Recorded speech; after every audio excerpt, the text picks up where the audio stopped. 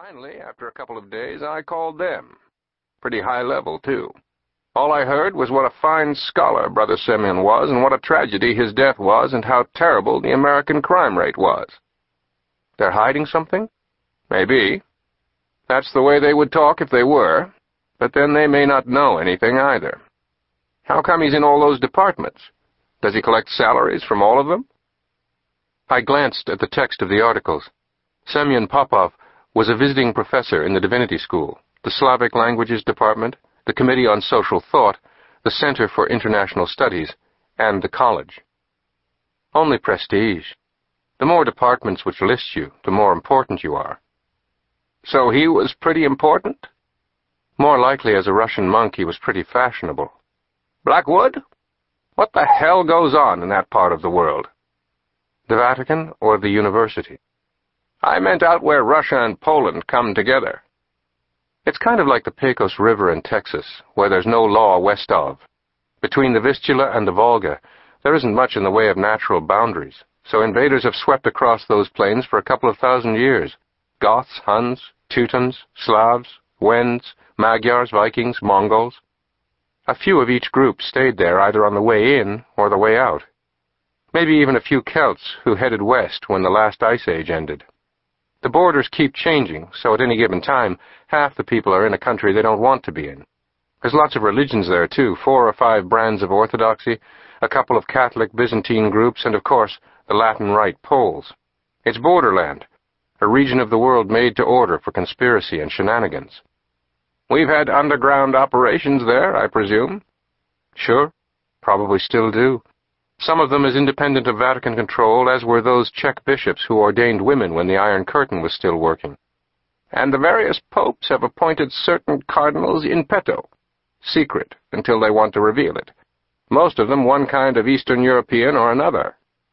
A nice touch, I admitted, though hardly displaying the transparency that is supposed to be our hallmark these days. He dismissed this cavil with a wave of his hand. Okay, Blackwood. Let's say, for the sake of argument, that Brother Semyon was in fact a Catholic bishop in the underground over there, and that he did such a good job that they gave him the red hat in petto. Why would he travel around with choir robes if it were all a secret? Or even possess them. One suspects that the FSB, nay KGB, would find that disturbing. It says here that his head was blown off by a shotgun. Milord Cronin grimaced. Messy, but quick. He drained his tumbler. How then did the vigilant Chicago police identify him? It was his office, and his robes. Who else would it have been?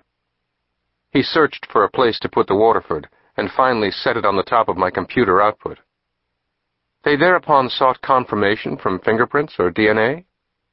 His apartment was swept clean of all traces. There were plenty of fingerprints in his office, however. The Russians don't know who Brother Semyon is, or was. If it were really him. He rose from my couch with more alacrity than I could have managed.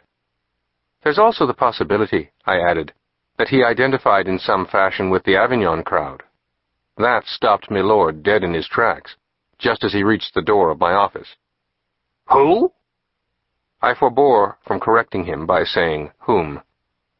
It is said that there is a remnant of the Avignon papacy that still survives, rejecting as they do the solution of the Council of Basel to the Great Western Schism. A few elderly French clerics gather together when their pope dies and elect a new pope, who promptly concedes jurisdiction to the false antipope in Rome for the good of the church. He then appoints a few more elderly French clerics to choose his successor when that becomes necessary. That was 500 years ago.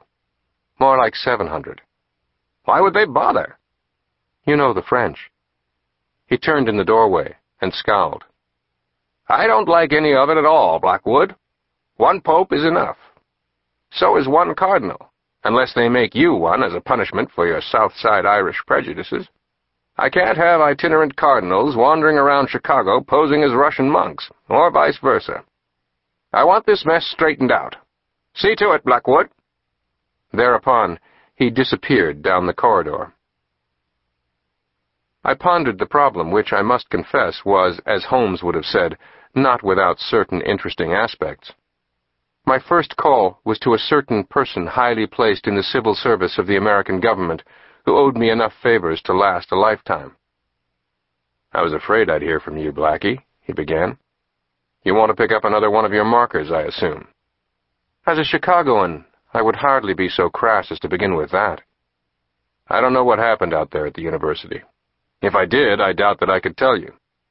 This is something that everyone wants to pretend never happened, so it's pretty heavy." "Our government might have had something to do with the affair." "I didn't say that." I asked about the health of his wife and family. Obviously relaxing, he assured me that all was well. I promised to stay in touch, a pledge which did not seem to bring him much joy. I then phoned the Riley Gallery over on Oak Street, where Michael Patrick Vincent Casey, the former superintendent of the Chicago Police Department, and husband of Annie Riley, did the impressionistic paintings of Chicago that had kept him busy since his retirement. Mike was known in our clan as Mike the Cop, although there were other Mikes, such as Mike the Monsignor, Mike the Politician, or Mike the Barber. However, he was the only Mike in the extended family. "Blackie, what's happening?" "From your forced good cheer, I judge you already know what's happening." "I assumed that I would hear from you as soon as you returned from Rome." "And?" "I don't know anything about it, Blackie. Mostly because my friends out there either don't know themselves, or they're afraid to talk about it." "Ah. You know about the Crimson Robes?" "Oh, yes." "What do you make of it?" "I don't. And you?" "Really weird. No one wants to involve the Catholic Church in this mess." "Unless the events have already involved it." "What does Sean want?" "He wants me to see to it. What else?" "So you'll go out there and wander around doing your invisible act and see what you can pick up?" "At the moment, I can think of no other strategy." "Let me make a few calls and get back to you." He would call some friend of his out there and see if he would talk to me off the record. Let us suppose, I told myself, that Brother Semyon is indeed a cardinal of the Holy Roman Church, albeit in petto. Let us also assume that he travels around with his cardinal robes available should it happen that he needs them. Let us also suppose that he is some kind of secret agent, mostly but not entirely for the Holy See, and thus has contacts with some of the various spook shops, such as, and for example, the folks down at Langley. Who then would want to see him dead? Who wouldn't? Suppose that one or several of his employers wanted to extract him, as they say in the trade, that is, remove him from a dangerous situation. Might they have disposed of someone else as a cover for this extraction? Arguably. But how would one prove that, and more important perhaps, why? The spooks tend to bungle, an occupational hazard that arises from their inability to let the left hand know what the right hand is doing. Perhaps they had bungled this time, which might give us a chance to catch them. The larger question is why one should bother. The Chicago cops, the government of our republic, and the Holy See all agreed, perhaps independently of one another, that the whole matter should be forgotten as soon as possible. Could I not simply tell Milord Cronin that his curiosity about an invasion of another cardinal was not advisable, perhaps not even prudent? Prudent was not a word he was fond of. It usually had the same impact as the red cape waved at a charging bull. Yet he surely would understand my point. Such a policy went against the grain. My grain, that is. I didn't like these gumshoe creeps mucking around in my city, and my archdiocese. I would explore a little further. So I placed a call to a certain number in Paris. I will translate the conversation into standard English from the Anglo-French patois in which it occurred. "Ah, Blackie, what transpires?" "I'm interested in the Avignon papacy." "Bon. That ended at the Council of Basel, as you well know." 1439, almost 6 centuries ago, leaving behind only an excellent Rhone wine and a schismatic papacy, which soon became marginalized and irrelevant. But nonetheless it still exists. "That is all silliness," Madame insisted. "A few elderly French clerics, perhaps of dubious orthodoxy, wearing crimson robes, pretending that they still control the throne of the fishermen." "Perhaps.